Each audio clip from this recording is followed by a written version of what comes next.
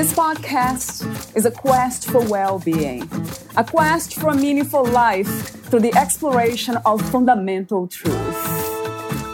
Enlightening ideas, insights on physical, mental, and spiritual health. The inspiration is love. The aspiration is to awaken new ways of thinking that can lead us to a new way of being well. Welcome to Body, Mind, and Soul Healing Conversations.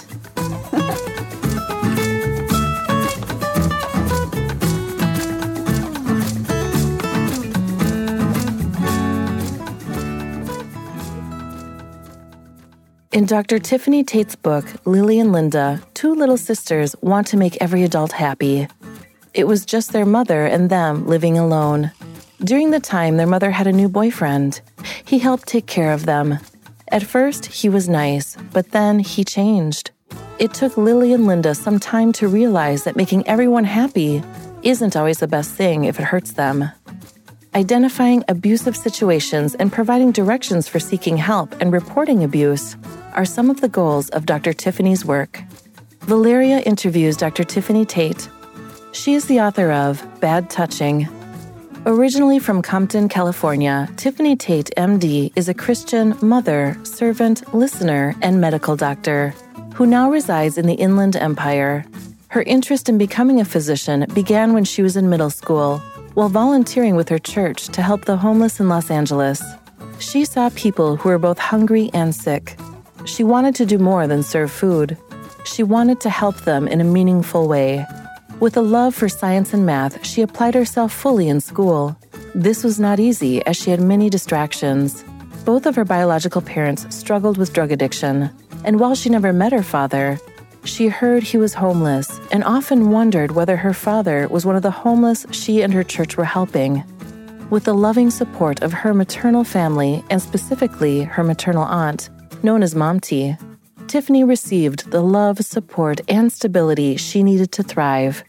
Dr. Tate earned a Bachelor of Science degree from the University of California at Santa Barbara and a Medical Doctorate degree from Meharry Medical College in Nashville, Tennessee. After serving as a medical officer in the United States Navy during the global war on terror, she completed her residency in obstetrics and gynecology at Vanderbilt University Medical Center. She practiced in Tennessee and California before sustaining a life-altering injury. Dr. Tate has served as a volunteer within the local community, in churches and with her sorority, given lectures to family practice residents, and in numerous places where she has lived. She began writing poems as an outlet after she was medically retired following 6 surgeries over 2 years following an injury. She wrote her first book, Flow Try, a collection of 108 poetic flows on life, love, and liturgical issues to help encourage and uplift herself and others. Bad Touching is her second book, but her first children's book. In the fall, her third book, second children's book, titled Little Engine Mia Sings, Addressing Bullying, will be published. She has 2 spectacular children in college, Nathaniel and Mia, and Dr. Tate enjoys singing, traveling, and spending time with family and friends. Meet Dr. Tiffanie at Instagram at Dr. Tiffanie Tate Moore or Facebook, facebook.com/Dr. Tiffanie Tate Moore /. Here's the interview with Dr. Tiffanie Tate.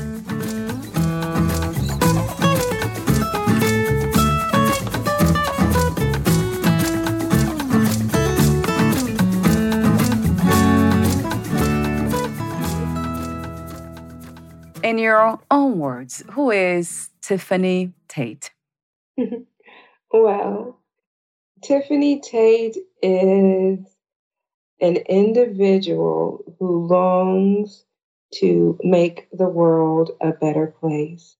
I am a child of God who just wants to do my part and contribute to the world. And I think everyone can do their part. Yes, that's a beautiful calling, a beautiful awareness to have, and courage too, to answer that call. So thank you for being you. Before we talk about your book, your second book, Bad Touching, which is your first book, it's called Sorority, which is, to me, it's kind of opened my heart when I saw the title and what it's about, poetry and flowing with life, love.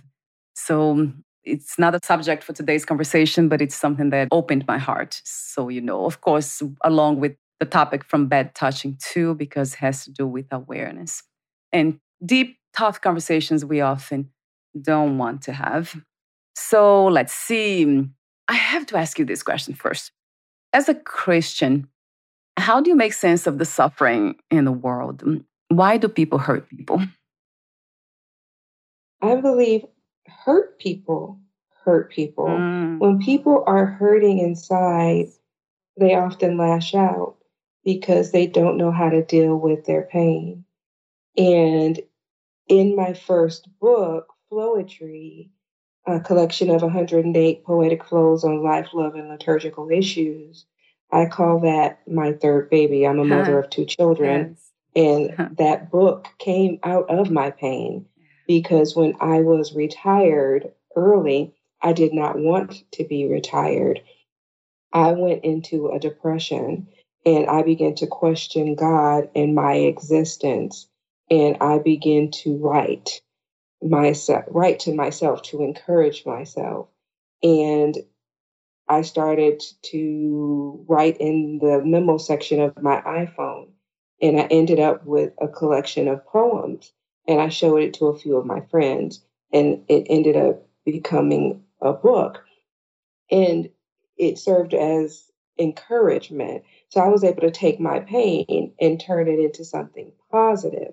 But a lot of people don't know how to channel that negative energy and channel it into something good to help people. And a lot of times they lash out. And I think a lot of times we need to stop, take a beat, take a breath, pray, and learn to push. And PUSH, pray until something happens. Yes. So that makes me wonder if spirituality is really what we need. Would you say that spirituality could come before healing? Do we need more spirituality, or healing can lead us to deep spiritual understandings? I believe spirituality is critical for healing. Yes. Because they go hand in hand. That is my opinion too, I have to say. Yes, that has been my path, spirituality, trying to understand what this is all about, or this is, which we call life. Why do we suffer? Why do children suffer? That never made sense to me, because what could children have done wrong to go through what they go through? So I know you mentioned pain. So that is untreated, unhealed pain. That makes a lot of sense to me. But what doesn't is that a lot of people are actually aware of that they are hurting. Why do you feel they don't take that first step into healing? What prevents them from healing themselves? Denial. It's often said that denial is not just a river in Egypt. Denial is real. Yeah. And it's something that we have to face. And you can't fix a problem unless you know it exists. And a lot of times we stuff. It's like that bottle. If you stuff things down, you continue to stuff things down inside of you until one day you shake it and it pops and it overflows and it spews out onto everything. And you don't want to be that bottle that pops and spews out anger, or spews out hostility, or spews out frustration, or lash out at your best friend, or lash out at your mom, or lash out at your children. You want to overflow with love. You want to overflow with joy. You want to talk yourself into positivity. You want to talk yourself into happiness. The Bible says, name it, claim it, believe it, and receive it. So out of the mouth flows the things of the heart. So you want to be careful about what you say, what you think, what you do, what you speak. And I think, we have 2 eyes, 2 ears, and 1 mouth, but we do more speaking than we do listening. That is so true. So, so true. That kind of makes me think about another question. Why do you think we deny? Why do we repress? Why do we suppress our own pain? Because reality is sometimes hard. Yeah. It's hard to face it. Yes. So it's not easy. In trying to make it easy, it doesn't make it easy for anyone. The truth is. Wow, Tiffanie, how do we change this? I love the way you say that one book at a time, which a lot of people has said about making change, the way to change a reality, to change, let's say, society and certain systems, it's changing ourselves. Would you agree with that? I agree because even with my book, Bad Touching, it took me time. It is my story. And it was a way for me to heal because when I was abused as a child, I did not say anything. Yeah. I did not report it. And I don't want children to have to do or endure what I did. I didn't say anything until I got into my 40s. And guess what, people? I'm still in my 40s. And I said, okay, I thought about it. I prayed about it. How can I take my pain and make beauty from these ashes and help someone learn from what I had to deal with? So I turned Bad Touching into a story that can help educate and teach children to report and learn from what I didn't know. As a physician, I know things and I've experienced things and I've had patients endure certain things. So I know how to navigate the system and what are some safety nets that they can go to and endure to get the help that they need to report what they need because predators are predators no matter what age. Ah, yes, no matter what age. Would you say even gender as well, Tiffanie, or this goes mostly for men? Oh, Bad touching applies to boys, it applies to girls, Yeah. and it applies to men and women because the Right. reality is that anyone can be victimized. Yes, and that is so true. Talk to me about the main intention of writing the book, Bad Touching. Did you set an intention from the very beginning, or that felt like a mission? My intention was for children to know what was wrong, what was right, who are safe people to report, because the premise of the story is that everyone isn't safe when you are in a situation that makes you uncomfortable.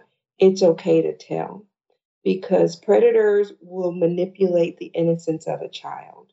And I don't know if you recall what happened with the Dalai Lama earlier this year. Do you recall No, that? I that surprised me, and I have here actually as a question for you because I don't watch TV or read newspaper or anything like that, so I'm not aware of that. Well, you can Ah, Google the YouTube, and all the cameras were rolling, yeah. and the Dalai Lama had this innocent child come up to the stage, and in front of the cameras, he asks the child for a hug. The child gives him a hug. Then he asks the child for a kiss on the cheek. The child gives him a kiss on the cheek. Then he asks the child for a kiss on the lips. Oh. The child looks around. No one comes to save him. The child gives him a kiss on the lips. Then he asks the child to suck his tongue. The child looks around and the child sucks his tongue. Now, Ah, this came to light in April, but it happened the month before. And the Dalai Lama did not apologize ah, until it was broadcast on the news right, during Child Abuse Awareness Month. right. Wow. Yeah, I read this. That's the first time I hear this, actually, through you. I was reading it, the article you sent me. So this is really unfortunate because a lot of times we tend to think that authorities, that people with power, they are supposed to be there to help us, to save us, right? Religious leaders and politicians, police, and you name it. But the truth is, like you said, anyone can be a predator. Anyone could actually have, maybe not using that word predator, it sounds very harsh, but It has to No, be but said. that's what he was. That's what it is, right? That's exactly Wow. what he was. Wow. Because imagine if he's doing that in front of the camera. Imagine what he's doing with the cameras not rolling. And that's where my book, Bad Touching by Dr. Tiffanie Tate, comes into play. It helps to teach children that when you are in a situation, even with someone who is in authority, Yes. it's okay to speak up and say no. Yes. And it's okay to tell on that person, even when they tell you not to tell. Right. And even when they try to threaten you, those threats are not going to be carried out. Oh, my God. Because they manipulate the innocence of your child. Yes. And you're not around to protect them. Yes. This saddens me that these things are still happening. And I know I'm not really in contact because I don't have time really to read all those things. But so I guess the question that comes to mind is, what makes someone safe? Would you say that the only way to feel safe is to protect ourselves and teach children to protect themselves when we are not around? Or have some guidelines for people that actually could be labeled as safe people? I believe the only way to protect your children is to have this conversation and to educate them. Because you would expect the Dalai Lama to be labeled as safe. Yes. And in the book, you have the mother's boyfriend who says he's going to help the mom out because she is in love. And he's volunteering to help mom take care of the kids because they're in a relationship and he loves mom and mom loves him. So he's stepping into the role of potentially becoming their father. So you expect him to be safe until he crosses those boundaries and he's no longer safe. So the daughters, they don't know what to do because they don't want to break mom's heart because mom is in love with this new boyfriend. But they also want to protect themselves. So this book teaches them that, okay, you want to trust adults, but you also need to protect yourself. And the only way you can teach children is to teach them about bad touching. Education is the key. That's kind of like the nature of the Me Too movement. You had adults, you had grown women who did not feel comfortable telling. Yeah. So you have to start embedding this knowledge in children so that they know it's okay to tell. Yes. So what happens, Tiffanie, let's say with the psychology of somebody who has been abused, is that I have heard before, of course, about shame and guilt. So, and I have heard a lot of women say here on this podcast too, that they felt like they deserved it or they did something to deserve it, whatever happened. So was that your own experience as well? Yes, there is a lot of shame, there is a lot of guilt, and it takes a lot to report it, which is why I never said anything until my 40s. And I will tell you that there was an incident in January of this year where I was assaulted in my acupuncturist office and I had my clothes on. So I wasn't asking for it because I had my clothes on. And that made me want to publicize this book because at first, when I wrote the book, I just put it out there and I was like, okay, I'm just going to put it there and leave it there. And I wasn't going to go and put on media advertisement. But after that incident, I was like, okay, I felt convicted. I was like, no, I have got to advertise it. And because of my abuse as a child, that motivated me to go on my media frenzy to get the message out. Because of my history as a child, I was more empowered to speak up. I did my police report. I filed my complaint. I went to the medical board and put a complaint against that person's license. And it did the exact opposite because of my experience as a child. So I felt more empowered to speak up because I think that person didn't realize who they were dealing with because I felt more empowered to speak up now. I felt angry that they felt that they had the right to do what they did to my body. Right. And this, would you like to mention the place, the specific? I was looking for this specific place that you went to because that would also prevent somebody from going there. Would you like to mention that here, or this could be not a good idea because of legal? I don't want to. I don't want to hurt the business because they fired that person immediately. Oh, okay. So the business took all the proper steps, and I don't want to affect the business. Right. Did you talk to the person who owns the business to be more, let's say, cautious or more restricted when it comes to hiring new people? Yes. And how do we do that as a business? I think proper vetting. I don't think that they vetted the person adequately at all. Unfortunately, the owner happened to be away because their child had cancer. So I actually have compassion for the owner. Yeah. And there's a whole lot of other dynamics that happen. So that's why I don't want to negatively affect the business. But once I reported it, they took immediate steps. The person was fired. Yeah, for now, that's enough, right? But hopefully that will create more awareness too within that business. So they are more vigilant in the sense of also having cameras. I know in certain places, probably massage therapy, you're not supposed to have cameras there, but that would be an idea. And another question for you is, you mentioned this, those are some of the guided questions you sent me. So I will kind of expand on that. The question that I'm asking, why is this an important topic right now at this moment in time? Do you actually think that this is happening more now than it happened before, let's say 10, 20, 30 years ago?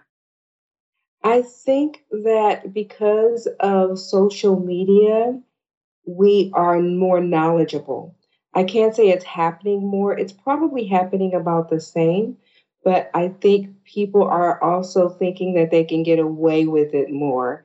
When you have a former president who says you can grab him by the crotch and nothing happens to him, and we elect him anyway, and there's no repercussion for that, people feel empowered and other predators feel empowered. And so it's okay to do those things. I don't care what your politics are. It's about women's bodies and children's bodies. It's about public safety. And I think it's a matter of caring about people and loving people. And we just need to get back to caring for our fellow man and respecting our fellow man and just loving each other. Yes. And this is the message that I usually focus on, that we need more spirituality. We need to understand the essential nature of ourselves, which is one and the same, one reality. So it's fascinating to me that this has been ignored by most human beings. It's the fundamental truth that the essence of everything is one. If that is true, which it is, then that would change everything once you realize that. Because whatever you do to yourself, your own body, mind, and you're doing, let's say, to God. To me, that's how I see it. God is in the skies. It's everywhere. It's everywhere I see. That's one way that I kind of navigate this world, this reality. And also seeing that everything that I do to myself, if I hurt myself, I'm hurting the other. If I'm hurting the other, hurting myself, because this interconnectedness, that's undeniable. But do you feel the same way? I know you're a Christian, it's a little bit different, the concepts of how it all works spiritually. But does it resonate with you somehow, this message, Tiffanie, that there's one essence, one substance for everything?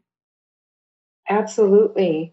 And I believe that God works through everything and that all things work together for good to them that love the Lord and according to his purpose. And even though I experienced what I experienced, my history of abuse that led me to write my book, Bad Touching, my retirement that led me to write my first book, Poetry. I believe that everything brought me here to this point. And like I said, I'm even working on a third book called Little Ingenious Things to teach children about bullying. I want to make the world better one book at a time. And I believe that everyone has a calling. We just need to figure out what it is, and we can all contribute to the world and make it a better place. Mhm. Yes. That's another beautiful message about unique purposes and mission in that sense of it's almost like a destiny being fulfilled because it is. That's how I feel too, that there is something here, which I call consciousness. And before I used to kind of get away from the word God because there was so much misunderstandings, especially when I heard that God was something out there aside from me, something besides me. It never really resonated. It's almost like I knew that God was here now. If God exists, it's here. It's not there when I die, I will meet God. It's right here, right now.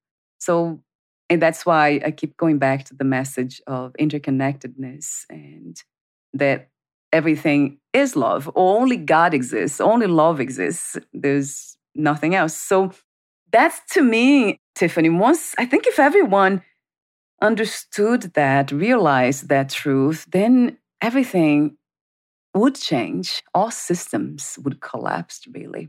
The systems that are based on separation, on division, they would have to collapse. They couldn't remain there. But I love the way you keep saying that, one book at a time. So one person at a time. And that's how we get there. I know it feels like it's still a long ways away, seeing what's happening. I was not aware about the Dalai Lama, and I was a student of Buddhism for a while, Zen Buddhism, Tibetan Buddhism, but then now I found a different tradition, spiritual tradition. It's Vedanta, that it's very impersonal in a sense, but very personal at the same time, and it gives me more of this direct view on or understanding of what this reality is. So, with that in mind, still speaking about spirituality, this is something that you also teach to your children to be more aware of their own inner reality in the world, spiritual world, in that sense of interconnectedness with everything. I do. I try to teach them overall, number one, to be good people and to be loving and to be caring and to be, and to share. I try to teach them that, especially in this me and the selfie society, because that's what we have. Right. We have a me and a selfie society. I try to teach them to be more selfless. And while it is important to make sure that your needs are met, Yeah. but I try to teach them that it's more important to meet the needs of others. And I was not raised in the church. My aunt, my mother's sister, raised me. Both of my parents were addicted to drugs, and my aunt raised me from the age of 2. And so my upbringing was a very challenging one, to say the least. So it was very different. So for my children to be raised in a two-parent household was a blessing, to be raised with both their parents. So I always try to teach them the difference and the contrast from my upbringing and their upbringing, to teach them how blessed they are. Because I grew up in the inner city of Los Angeles, and basically they grew up in the suburbs. Yeah. So Different. I try to Yes. make them appreciate what they have. Yes. And so I definitely teach them about the interconnectedness, and I raise them essentially in the church. So they're very aware of their spirituality. They're very aware of God, and I try to make sure that they know that they are not alone, and no matter what, to always give back to the community. Yes. That's a beautiful legacy to pass on of gratitude. And it is a spiritual practice to me. It really feels that way. So going back to the topic, the main topic, a message in bed touching, your book, your second book, is I guess a question that I had here. I have to ask you, what is how do we teach children and women in general? How do we teach people around us to learn to recognize appropriate and inappropriate physical contact? And does it include also language in conversations, what's being said? I believe with my book, Bad Touching, it broaches what makes you physically uncomfortable. And like a difference between a hug from grandma versus touching your genitalia versus being washed. And I think when you begin to have the conversation, some parents may feel uncomfortable having the conversation. That's where my book, comes in, because it is a catalyst for those uncomfortable conversations. And I've had parents just give the book to their children or their grandchildren or their nieces or their nephews, and they go and they read the book. Some kids are fine and they don't have any questions. Or some kids will come back and be like, oh, this is what I thought about it. This made them sad. This made them happy, because they go to school and they have the assembly and they understand what made them sad and what made them happy, and how they approached it. And I believe that when you sit down and you educate your children, your nieces, your grandchildren, that is going to be the only way to do this. In my book, Bad Touching, the boyfriend, he essentially scolds the children and he threatens the children. Of course, they are empty threats, but the children don't know this. So they're tight-lipped and they don't want to say anything until they go to school and get educated that, oh, he really can't carry these threats out. These are fake threats, so it's okay to tell. So they learn these things. But if you don't know that they're being abused and you don't know that they're being threatened, how can you teach them? How can you tell them? So you have to have the conversations with these kids, with your family, preemptively, or you'll never know. Mm, yes. So conversation. So the book, it's really a conversation started in that sense. It will really get these uncomfortable conversations to happen more.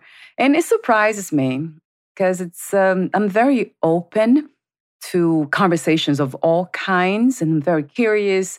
So it surprises me that some people, they hold back on those things, that they don't talk about certain things with their children or even their husbands or people around their family. It really surprises me, Tiffanie, that doesn't happen. All kinds of conversations. But this is wonderful to know that you have this as a tool, so to get the conversation started on this topic. And it's beautiful work, though. Thank you again for doing what you do. It's a beautiful calling. I wanted to make a comment about an interview I had. It was, I think it was 2 to 3 years ago, with somebody who was abused as a child. She became a psychologist, and she specializes in sexually abused children, healing them emotionally, psychologically. And I remember asking her the question, like, how do we prevent this from happening, in our own families? And why does it happen in our families in the first place? And she said something that I was not aware of at the time. She said, it's because we tend to, as you said, deny, kind of overlook some signs of unsafe people they display. And we actually give our children the opportunity to be assaulted in a way by asking them to be nice, to get closer to, let's say, men in the family, asking them to go hug the uncle, the cousin, go kiss him, say hello to him by kissing him.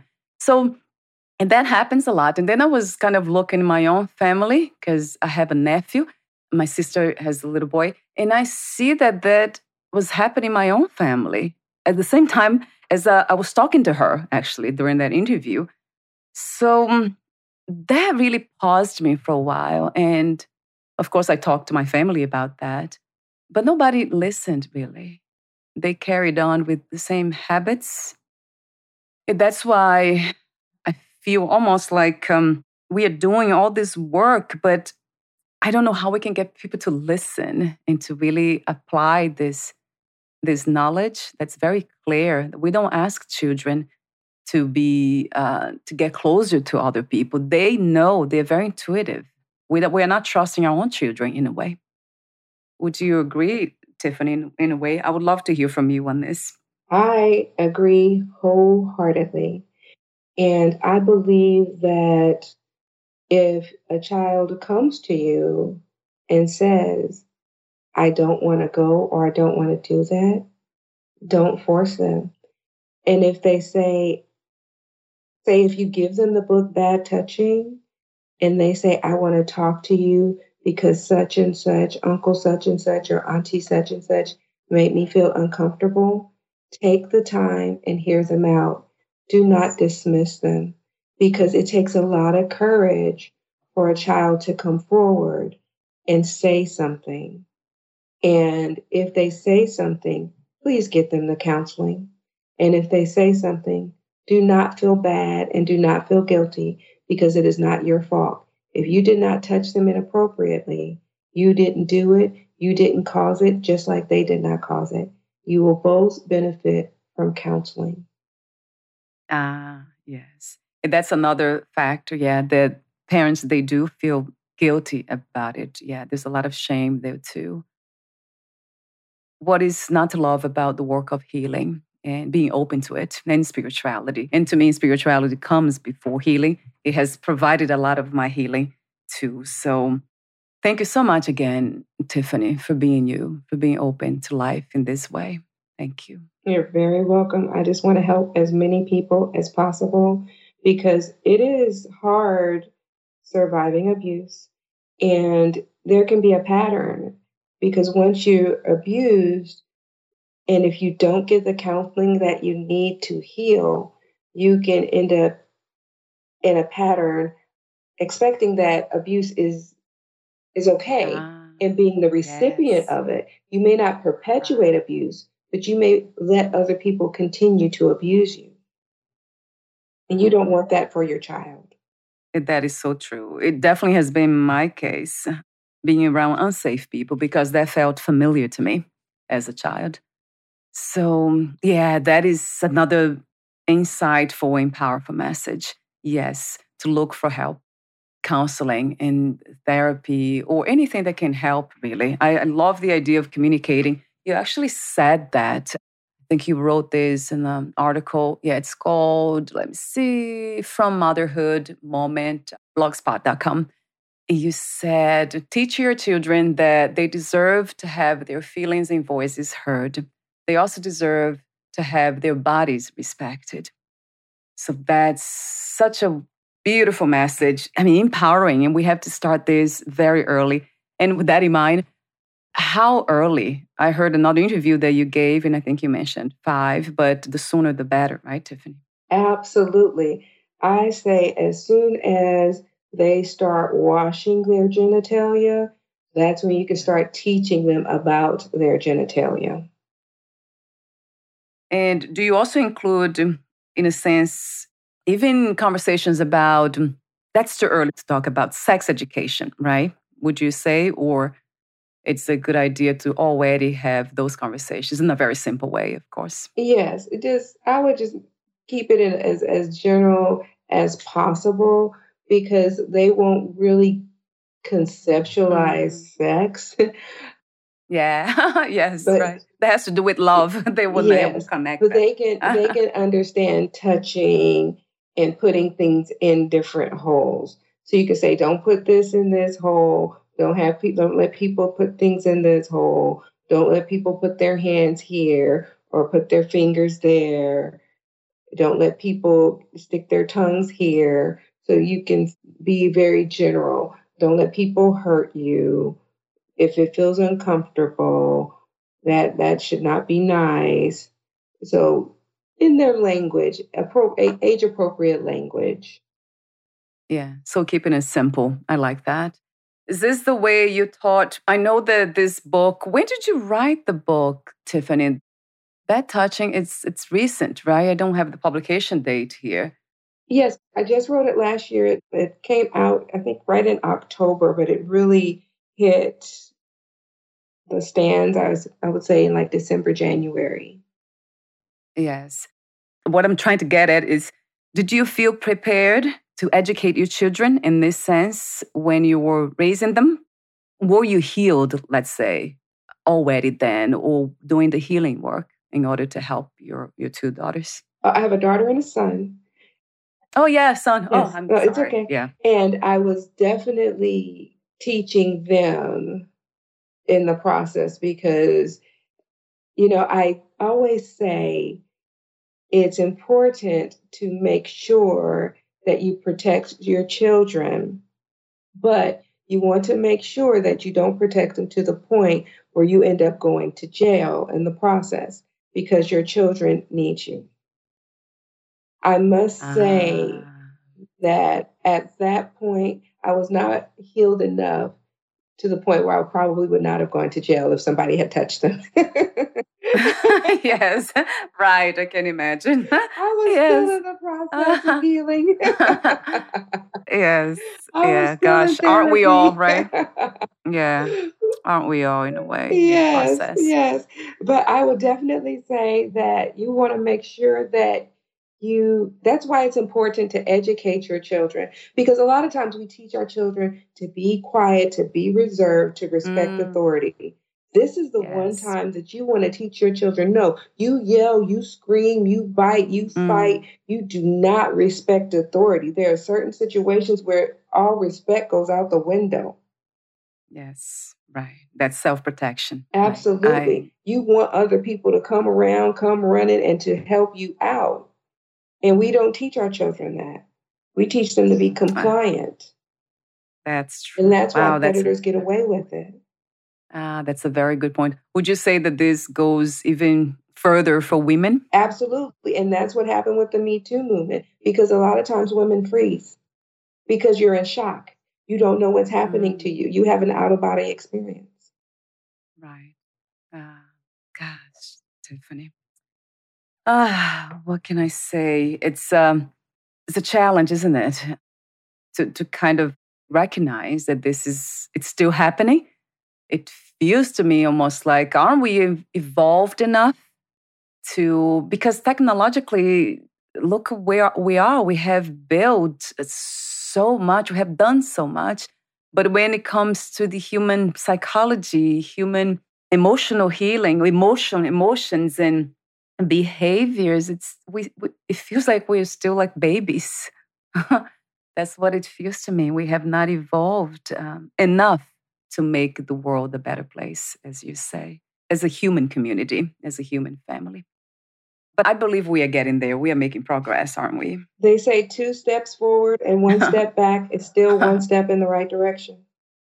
That's true. Yes, let's be optimistic. I'm always very positive about everything, being very aware of everything too, as well. But thank you so much again. I have a few more questions for you, Tiffany, the ending questions. But before that, would you like to add anything that you left unsaid, or perhaps questions I didn't ask, or read a passage in your book?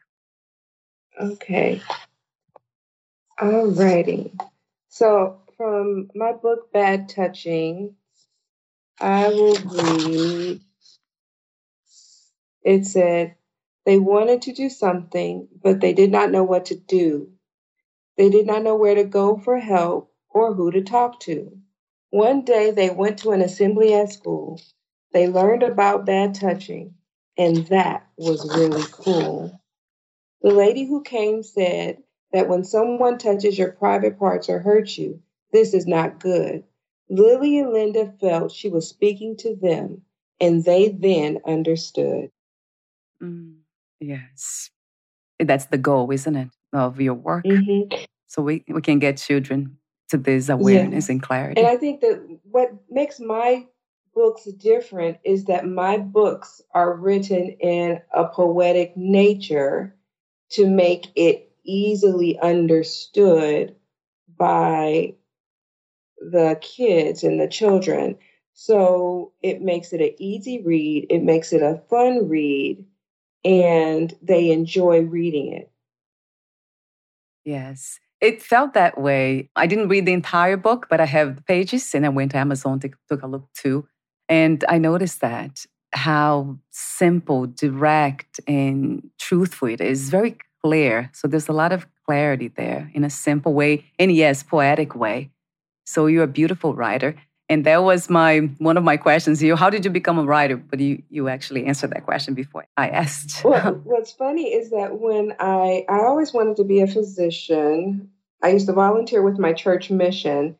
And when I used to see the people homeless on the street, I wanted to help them. And I thought about feeding them every day. And that's how I decided to become a doctor. But when I started college, I started out as an English major.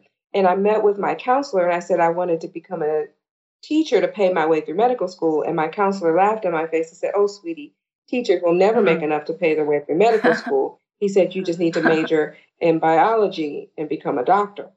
And my professors and teachers always told me that I wrote really well, but I just kind of put that to the backside and went ahead and pursued medicine and joined the Navy and became a naval officer and practiced medicine.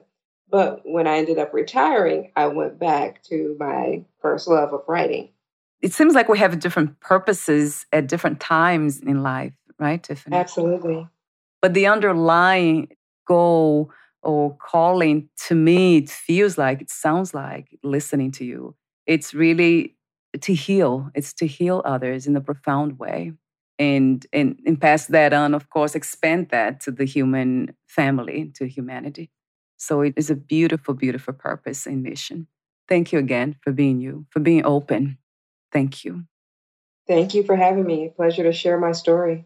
It actually feels like a prayer. It's interesting every time I say that because that is a prayer. That's what my vision in my heart is all about too. It's healing myself, this mind body complex, and then passing that on.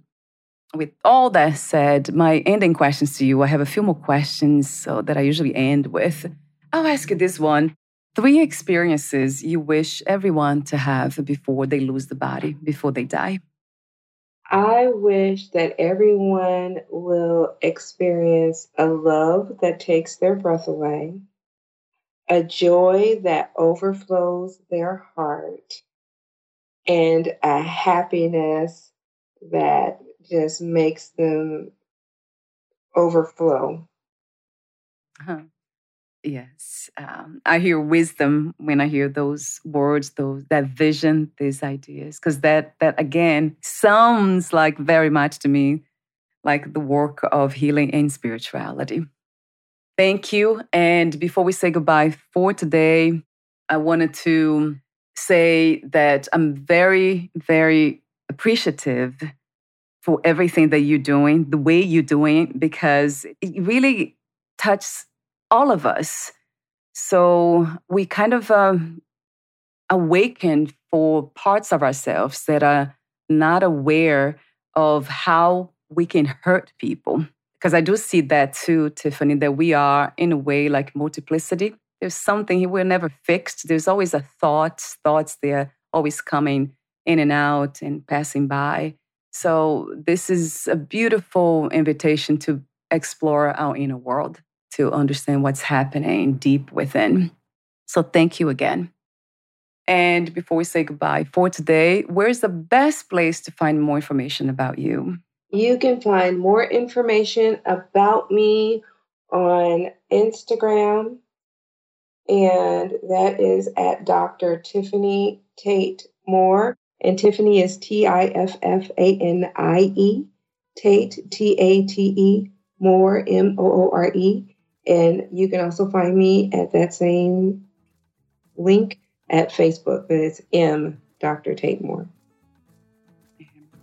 Okay, so I'll have those links on your podcast profile.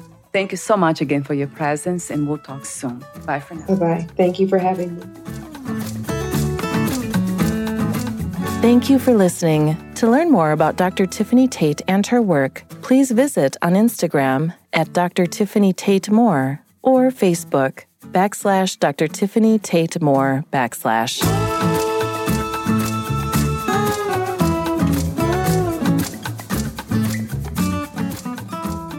To learn more about this podcast, please visit fitforjoy.org/podcast.